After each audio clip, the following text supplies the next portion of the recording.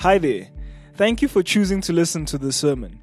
We pray that God would use this as an added resource to benefit you in conjunction with you belonging to a local church near you. This sermon was preached at Central Baptist Church, Pretoria. 130 years of believers loving God, caring for one another, and impacting the world.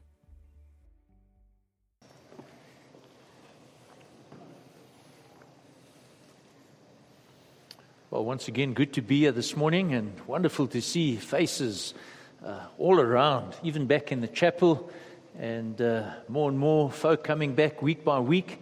And it's good to be together physically, to worship, spend time together. Well, this morning I'm back in the book of Exodus, and it's chapter 16. So, second book of the Old Testament.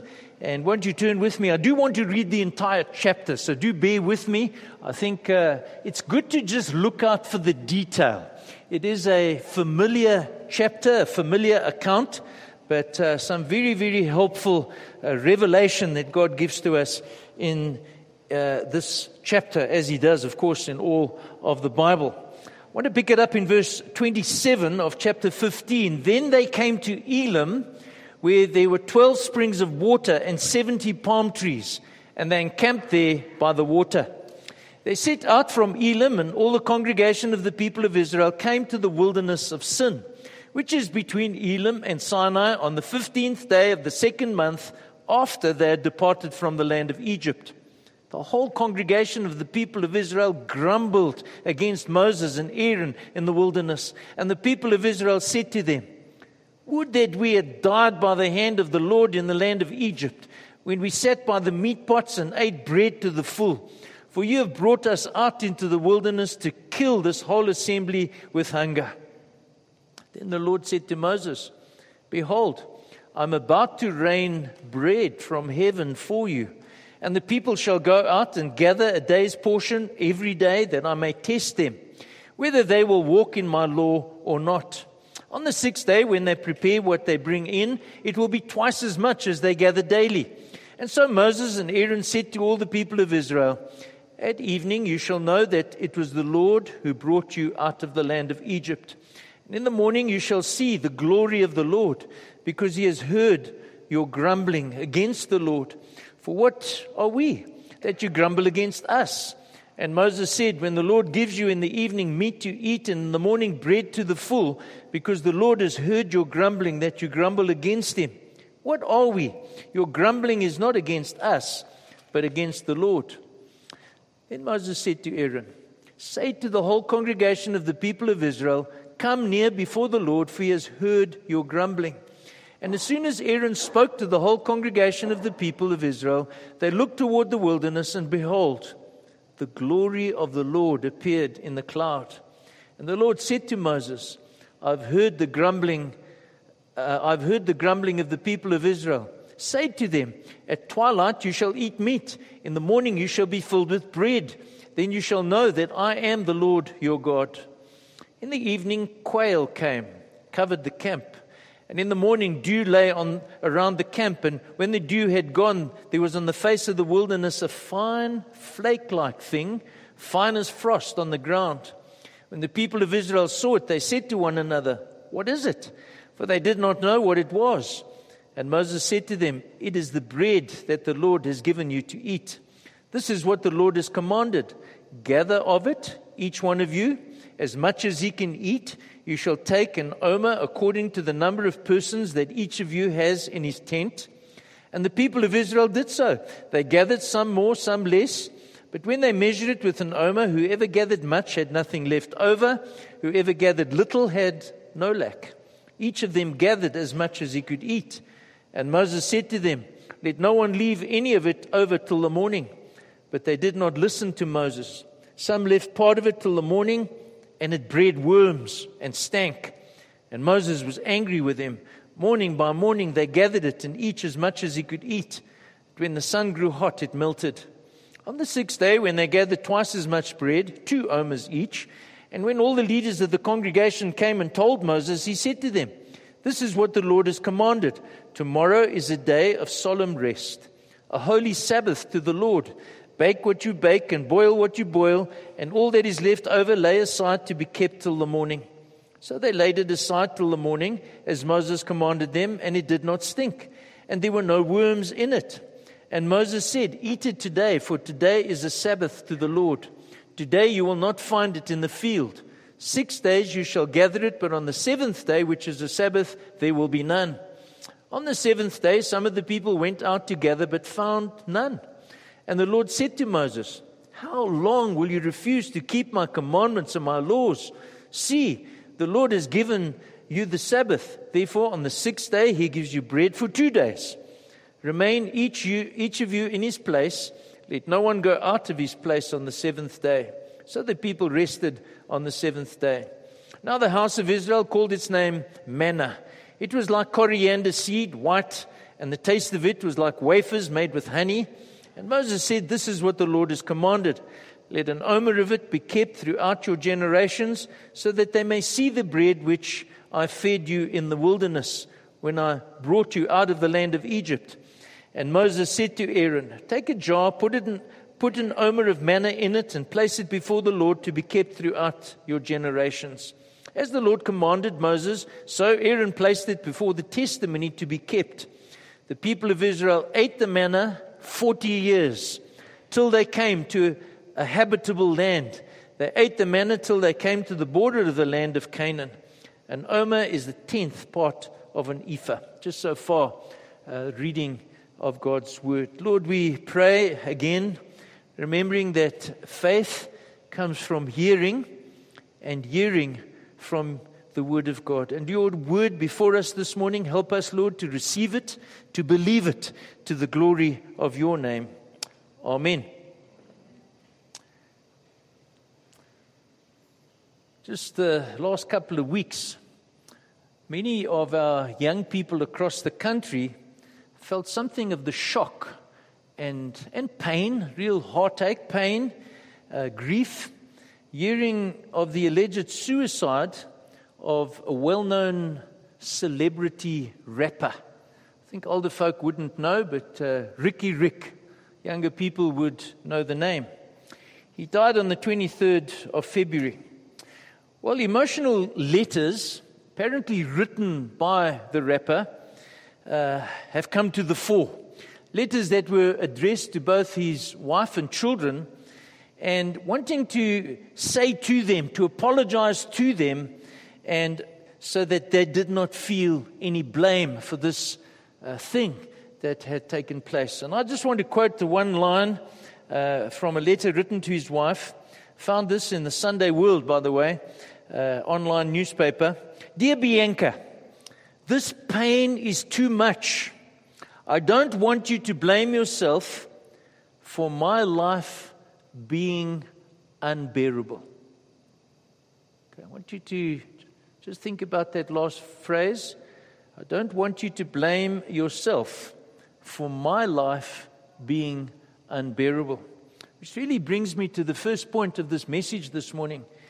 Life being unbearable can be a common experience. We're a big group of people here this morning, and many of you can identify with that statement, with that experience, the weight on your shoulders, the world around us at the moment, and not only today. We can look back in history, and I'm sure as the world and time unfolds, it seems to be lurching from one crisis to another. And I can mention some of them. The recent crisis, the global pandemic, it's affected our lives. We come to church with masks on it. We have distance between seats. We wash our hands repeatedly. It's affected our lives. It's changed the world, the way that we live. In the context of that, in our own country, but even further afield, there's been much economic uncertainty. Many people suffering as a result of unemployment or cuts in salary and just basic difficulty of unemployment. Political and social turmoil. We have lived in that context in South Africa for a long time. But it does seem at the moment that once again we're deep in the throes of political turmoil. And then not to forget the recent news of the war between Russia and Ukraine has consumed the newspapers, that which we see on the social media. And then, of course, an array of natural disasters. I've read of number of floods that have been occurring across the world. So you get the picture, the world in the bigger scheme of things, crisis after crisis after crisis. But then we need to bring that closer to home and say, well, yes, there are also personal traumas. Now, I'm not going to elaborate. You have your traumas. People sitting here this morning, and I have my trauma. You can put a label as to what that is. And so whether it be disruption in your life because of global emergency bringing anxiety, or whether it be personal tragedy that's weighing you down, maybe it's both of them together. The point is, the reality is that difficult times can take a heavy toll on your emotions and even your spiritual well-being. We don't live exempt from the pressures of the world around us. And so the challenge that you and I face, it is that of coping. The title of my message this morning has to do with coping in the midst of difficulties. And what happens when we are under pressure, when we feel this weight of the world on our shoulders? There's that sense of feeling and thinking that, how am I going to get through the next day? How am I going to cope if this thing gets worse next week or next month or next year? Well, life for us, in many ways, is very similar to life described in my words as a yo-yo experience. You know the yo-yos? I don't know if we still have yo-yos that go up and down. Well, that's the nature of life experience. It's up and it's down, and it's up and down. And the Israelites that we read about in Exodus that were en route to the promised land experienced that kind of thing. And again, let me just remind you very quickly, the initial euphoria. Surely there must have been exhilaration of being released from after generations of cruel slavery. But the reality is that exhilaration, that euphoria soon fades. Didn't take very long. They're stuck with the sea on the one side of them. They've got an aggressive army on the other side of them, and they become quite discouraged. They back down in the pits. But their spirits are soon lifted, experiencing the intervention of God, the miracle of walking through the Red Sea on dry ground. And I can imagine, and they did. They ended up singing. The horse and rider thrown into the sea. Enemies were wiped out. They were floundering and they were drowning. But not long thereafter, suffering without water. And in their journey resulting in another, and I've chosen these words carefully, another mood swing. Going from the top to the bottom. Spiraling downward into miserable despair and self-pity. And then we get to the end of chapter 15 and they're on the up again. Feeling no doubt like they were in paradise. Reading in that verse, in Elim is the place where there were 12 springs of water. Now remember, this is in the midst of a desert. 12 springs of water and 70 palm trees, and they encamped there by the water.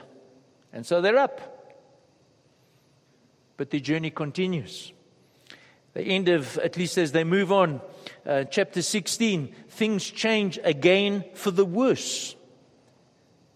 Then in the wilderness of sin. And all of that happening, and I want you to notice, this is where detail of a passage is so important. Look at the timeline. All of this that I've described to you has taken place in chapter 16 and verse 1, the 15th day of the second month after they had departed from the land of Egypt. 30, 60, 15. What is that? 75 days. Well, have I got that right? The second, no, it's 45 days. It's a month and 15. It's 45 days. And what has happened in those 45 days? They've loved life and they've hated life. And not just once, repeatedly. Loved life, hated life. Loved life, hated life. And so repeatedly, life for them again, and they find themselves in this chapter, life again is unbearable. It's hard. They're not coping. That's the point. Wishing themselves to be back in Egypt as slaves under Pharaoh. Chapter 16, verse 2, the whole congregation of people of Israel grumbled against Moses in the wilderness. And the people of Israel, verse 3, said to them, would that we had died by the hand of the Lord in the land of Egypt. Did you get this? They're whining, they're whinging. They even describe the situation back in Egypt when we sat by the meat pots and ate bread to the full, for you have brought us out into the wilderness to kill us, to kill this whole assembly with hunger. It is at this low point, now they're at the bottom again, it is at this low point on their journey that God again intervenes. God brings again a situation providing for their needs, enabling them to cope. It was provision. And that's why I read the whole chapter. I wanted you to see that it was provision that endured for the entire time of wandering in the desert, 40 years. And so as we move on to my second point, and I want to focus the analysis of the passage particularly and specifically on the people of Israel. So I've made the point, them learning, because there's a learning experience here. They didn't do it very well. They needed to learn. Them learning to cope back then, by leaning on God's provision. I'm going to try and unpack that a little. Again, context is important, and understanding the situation. Having left Egypt, there's a journey that they have to undertake. There's a journey to complete. If you think about it, they need to move from point A to point B. But to get from point A to point B, there is a geographical terrain that needs to be navigated. It's not a very friendly terrain. It's dry. It's in some places mountainous. If you think of Sinai, it's a difficult terrain. It's going to be hard. And then along the way, there are going to be those who are unfriendly nations. They will have to confront them and navigate their way through that. And then also we notice in our passage that God says here that along with the challenges of everyday travel, they will encounter God testing the condition of their hearts. Exodus chapter 16 verse 4, that I may test them whether they will walk in my law or not. Well, them learning to cope by leaning on God's provision, it starts by appreciating the grace of God. It starts by appreciating the grace of God. I'm sure you noticed as we read the passage that 7 times in this passage there is reference to the Israelites grumbling. Grumbled, and there's talk about grumbling, and there's response to the grumbling. And so I take from this an understanding that it was their default mode on any step forward on their journey where they encounter any kind of hardship, they grumble. They whine. They're unhappy with what's happening. And so there's grumbling. And so 3 words that come to my mind to describe this kind of disposition of grumbling that defaults to the mode of whining. 3 things. Forgetfulness. I'm going to touch on them just briefly. Ingratitude, not being thankful, and exaggeration.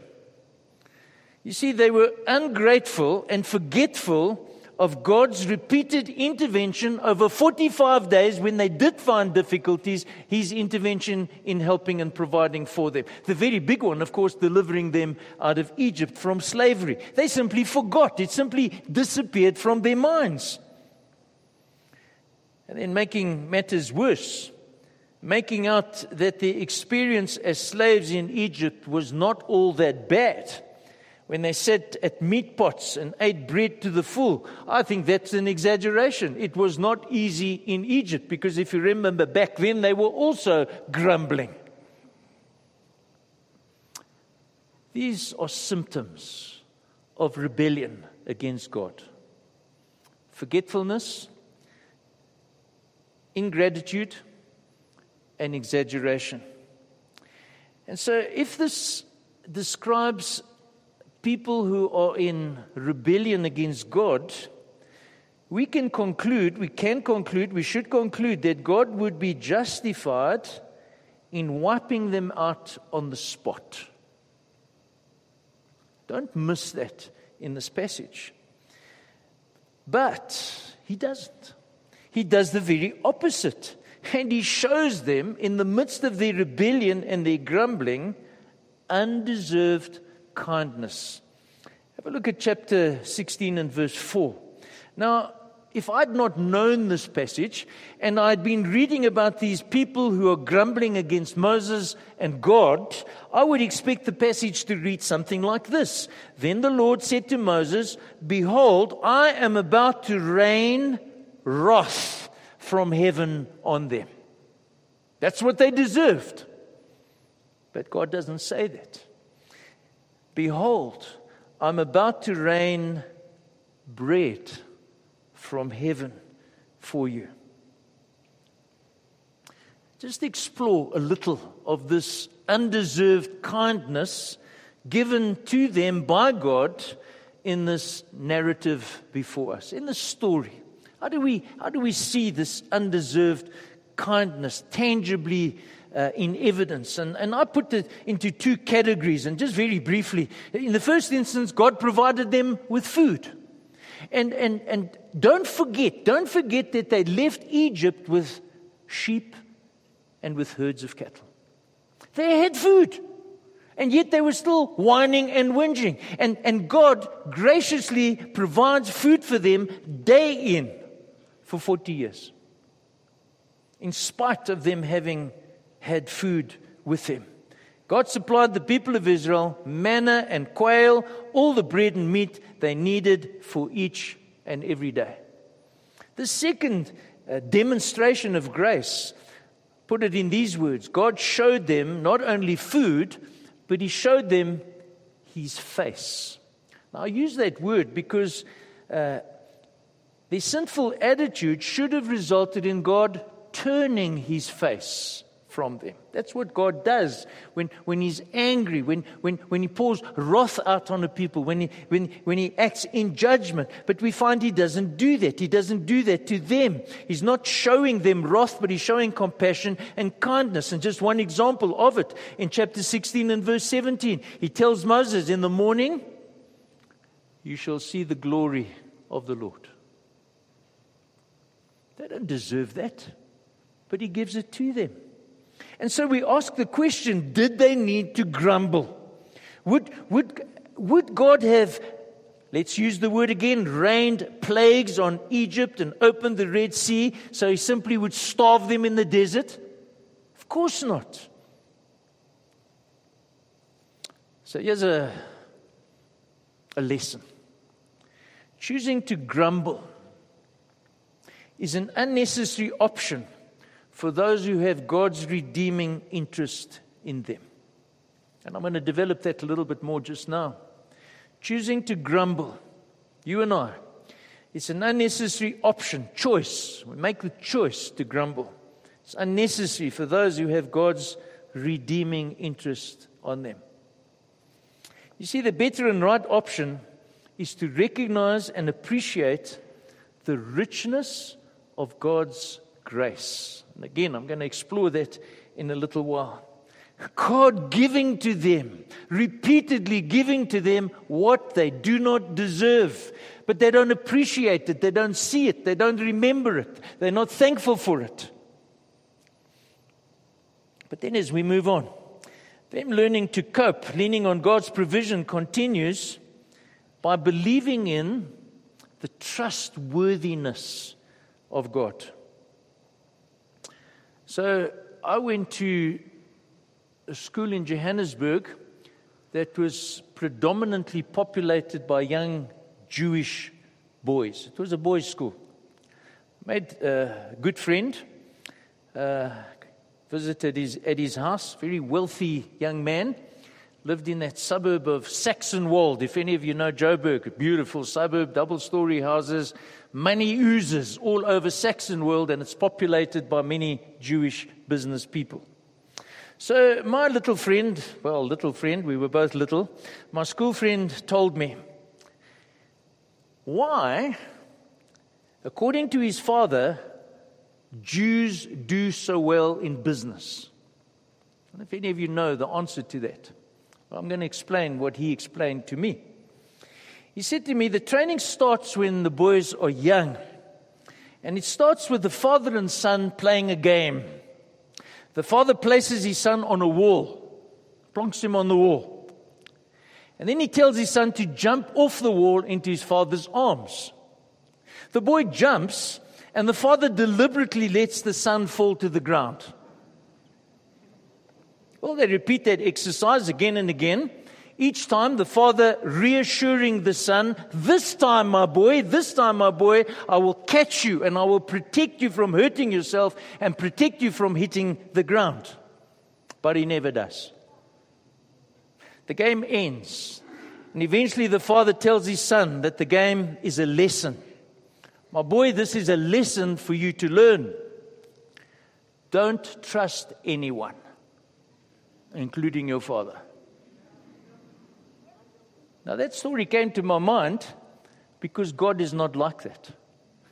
God is definitely like our Father in heaven is trustworthy. When He says, jump, I'll catch you, you can jump and you can be sure He's going to catch you. And I'm using that as an analogy. So go back to our passage. God provides manna on a daily basis with an instruction to only collect enough for that day. Verse 4. Gather a day's portion every day. On the sixth day, there is twice as much available for 2 days' provision to cover food for the seventh day. And so the purpose of God's approach in this instance is to test them. Verse 4. The people shall go out and gather a day's portion every day, that I may test them whether they will walk in my law or not. What kind of test is it? It's a test of obedience and trust. The two are connected. Being obedient will follow trusting hearts. It is God saying that when you believe what I've promised, you will not be greedy or be tempted to make your own plans. Some of the people didn't trust God. They didn't obey God. They made their own plans. And what happened in verse 20? They did not listen to Moses. Some left part of it till the morning, and it bred worms. It stank. Moses was angry with him. Test of obedience and trust was teaching them a practical lesson about the trustworthiness of God. And you know what the lesson is? There's a lesson for us. Trusting God one day at a time. One day at a time. You see, they were to look to the Lord each day for sufficient grace for that day. Sufficient provision for that day. God did not provide in one gigantic delivery what they needed for the rest of the journey. One day, 40 years. He undertook to provide for them, and they needed to believe what He had promised. Which brings me to my third point, and I want to now address us, apply this to us. And so my point simply entitled Us Learning to Cope Now in the days that we live by leaning on God's provision. Both of the above lessons can be applied to us in the present experiences of life, but I'm separating it because we don't see manna falling from heaven. We don't see quail occurring on the ground at night. So we have to take that situation, extract from it the principles that God was teaching them and apply it in our day, in our circumstance. Well, here are some of the lessons. I'm going to bring you 2 lessons from then, and I'm going to add a third lesson from the New Testament. Number 1. Choosing to appreciate God's grace will dissolve attitudes of entitlement. Why does grumbling happen? Grumbling emerges in us mostly in situations where we are convinced that we need something better than what we have been given. That's why we grumble. I deserve better than my lot. Whereas grace, properly understood, knows that if God actually gave us what we deserve, we would perish. And folks, I don't think we Christians get that lesson. I preached a sermon an hour and a half ago, and immediately at tea time, I was still engaging with people that didn't get it. Didn't get the grace part. We think we deserve better. We don't understand that we are sinners, that we have fallen, as Mark prayed in his prayer, and that apart from grace, we perish. But here's the problem.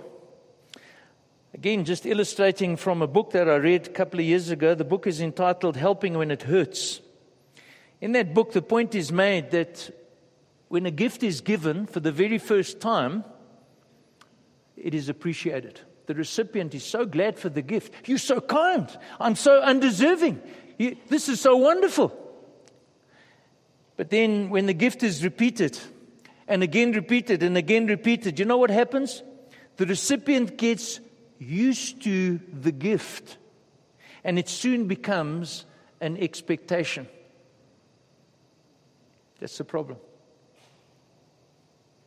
Over time, appreciation diminishes and entitlement grows. Now, we can talk about that when it comes to giving somebody some food, but that applies also when it comes to the gift of life in Christ Jesus. You see, the problem with our wandering hearts is we so easily follow the slippery pathway away from appreciating grace to entitlement and expectation. And so the challenge is we constantly need fresh reminders of what grace really is. Never to forget that it is God who could pour wrath down in judgment on us. That's what we deserve. But He chooses to lavish blessing instead. Number 2. Notice I'm using the word choosing. You make the decision every time you get up in the morning what kind of way you will approach the day. Choosing to accept the trustworthiness of God will diminish anxiety. So I've been in the ministry a few years now, and I've conducted more than 120 weddings. Many weddings that I've officiated at. Well, in most of those weddings I've conducted, by far the majority, I've discovered that brides come late. Okay? You know that? Brides arrive late. The waiting grooms, I've discovered, can be divided into 2 groups. Here's the first group. There are those whose anxiety levels grow exponentially as each minute passes by. And I can see it because they're standing in front of me. Beads of sweat begin to form on the forehead. And the face begins to go pale. But it doesn't go pale. It starts going pale. And it sinks downwards. And they begin to waver. And you begin to think, are they going to faint? Their anxiety levels are so high. And what's the problem? They are men who hope the bride will arrive and honor her undertaking. But they're not sure. Remember the movie? In the back of their minds, thinking she may be a runaway bride. There are other grooms I've noticed, they're totally at ease. No anxiety, because they know the bride. They know that she has made a rock-solid undertaking. He knows that she can be fully trusted. Well, folk, the Bible is full of undertakings from God. Simple logic dictates if God is absolutely trustworthy, then every one of those undertakings are rock solid. And therefore, there's no need to be anxious. There's no need to be uncertain as to whether He will keep His word. And so the undertakings of God should lead us to places of conviction. Yes, God is present. Yes, God will provide. God will give me the strength that I need to cope in the midst of my difficulty. He will comfort me. He will forgive me. He will be faithful. He will show compassion. He loves me. He says He loves me. I know He loves me. He will hear my prayers. And so you can go on and on. And so choosing to what did I use the word? Choosing to accept the trustworthiness of God. Well, now the third one that I add from the New Testament, choosing to appropriate the living bread to satisfy your souls. We go to the New Testament and we find that after Jesus had fed the 5,000, John reports that the Jews challenged Him to give them a sign so that they would believe in Him. And they refer to chapter 16 of Exodus. They said, John chapter 6 verse 31, our fathers ate the manna in the wilderness, as it is written, He gave them bread out of heaven to eat. So Jesus said to them, truly, truly, I say to you, it was not Moses who gave you the bread from heaven, but my Father gives you the true bread from heaven.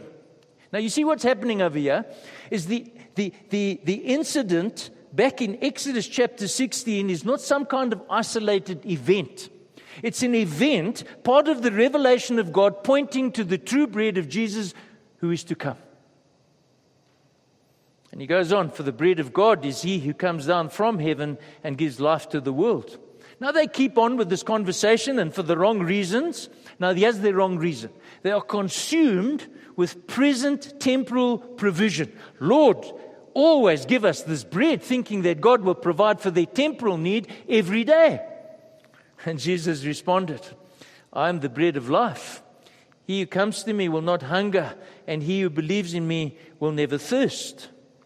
The point that Jesus is making, certainly one of the points Jesus is making, that He will satisfy the present and longer-term spiritual need of all who come to Him and believe.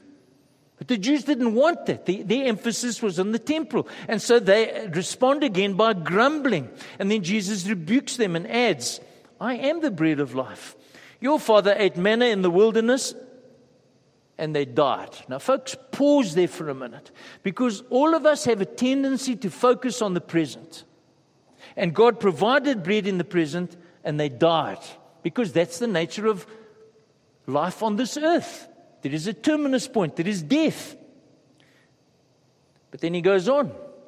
Your fathers ate manna in the wilderness and they died. This is the bread which comes down out of heaven so that one may eat of it and not die. My provision is eternal, beyond this life. I'm the living bread that came down out of heaven. If anyone eats of this bread, he will live forever. And the bread also which I give for the life of the world is my flesh. And of course, he's pointing there to His atoning work on the cross.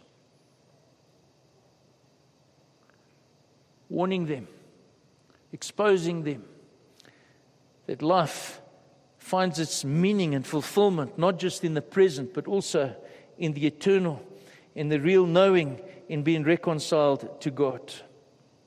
He was pointing to the truth that as we truly feed on Him. Now, we're not talking about literally feeding on Jesus. We're talking about the fact that feeding is a reference to believing. We're going to do that this morning in demonstration in the communion. As we eat that bread, we're not eating the actual body of Jesus. We won't drink the actual blood of Jesus. But these are symbols. And as we eat these symbols, we're affirming our believing and feeding. We're feeding. We've been nourished in our souls. Provision for the souls so that we can enjoy nourishing sustenance as we walk in a barren wilderness, enabling us to cope day by day. Let me conclude. Leaning on God's provision to cope is a daily choice you and I have to make. You can, I can, we sometimes do, especially in hard times, take our eyes off Jesus. And when we do that, we forget where we have come from and we make the wrong choice. Grace then to us is ordinary. and not amazing? Is grace amazing to you today? When it's ordinary, it will leave you feeling you deserve better than what you've got. Better than what God has given you. It's in that condition also that God's undertakings, and I've seen this, I see it again and again, God's undertakings seem like flimsy cliches. We don't really believe them. Don't tell me that verse. We feel they have no relevance in the midst of our present challenge. And then when grace is no longer amazing and God's undertakings are perceived to be flimsy cliches, you know what happens? Appetite for the bread of life diminishes. There's no longing for Jesus. And so, folks, this morning there is a challenge, and it's great that we're meeting at the Lord's table. It's the best way.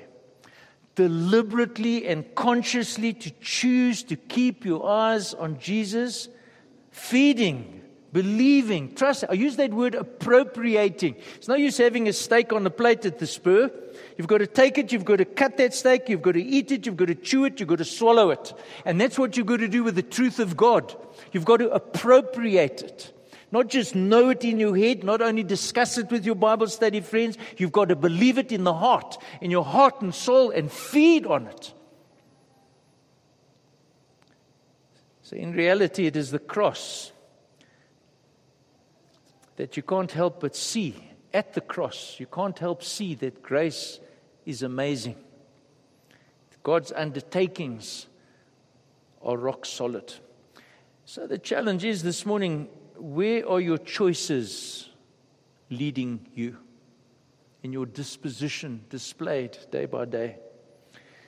Do you know, are you convinced that there is no other way than to trust and obey? Now, if we had time this morning, we'd sing that song, but I knew we wouldn't have time, so I just remind you of it.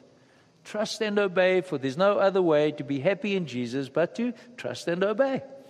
And then I want to pray a prayer, and then we're going to meet around the Lord's table. The prayer is another song. It's another old song. Forgive me for remembering all these old songs. But it's a beautiful song, a song that brings tremendous truth. So bow your heads with me, and I pray just one verse from this song. One day at a time, sweet Jesus, that's all I'm asking of you. Just give me the strength to do every day what I have to do. Yesterday's gone, sweet Jesus, and tomorrow may never be mine. But God, help me today, show me the way, one day at a time. Amen. Thank you for listening to this sermon. Find out more about Central Baptist Church at www.central.org.za.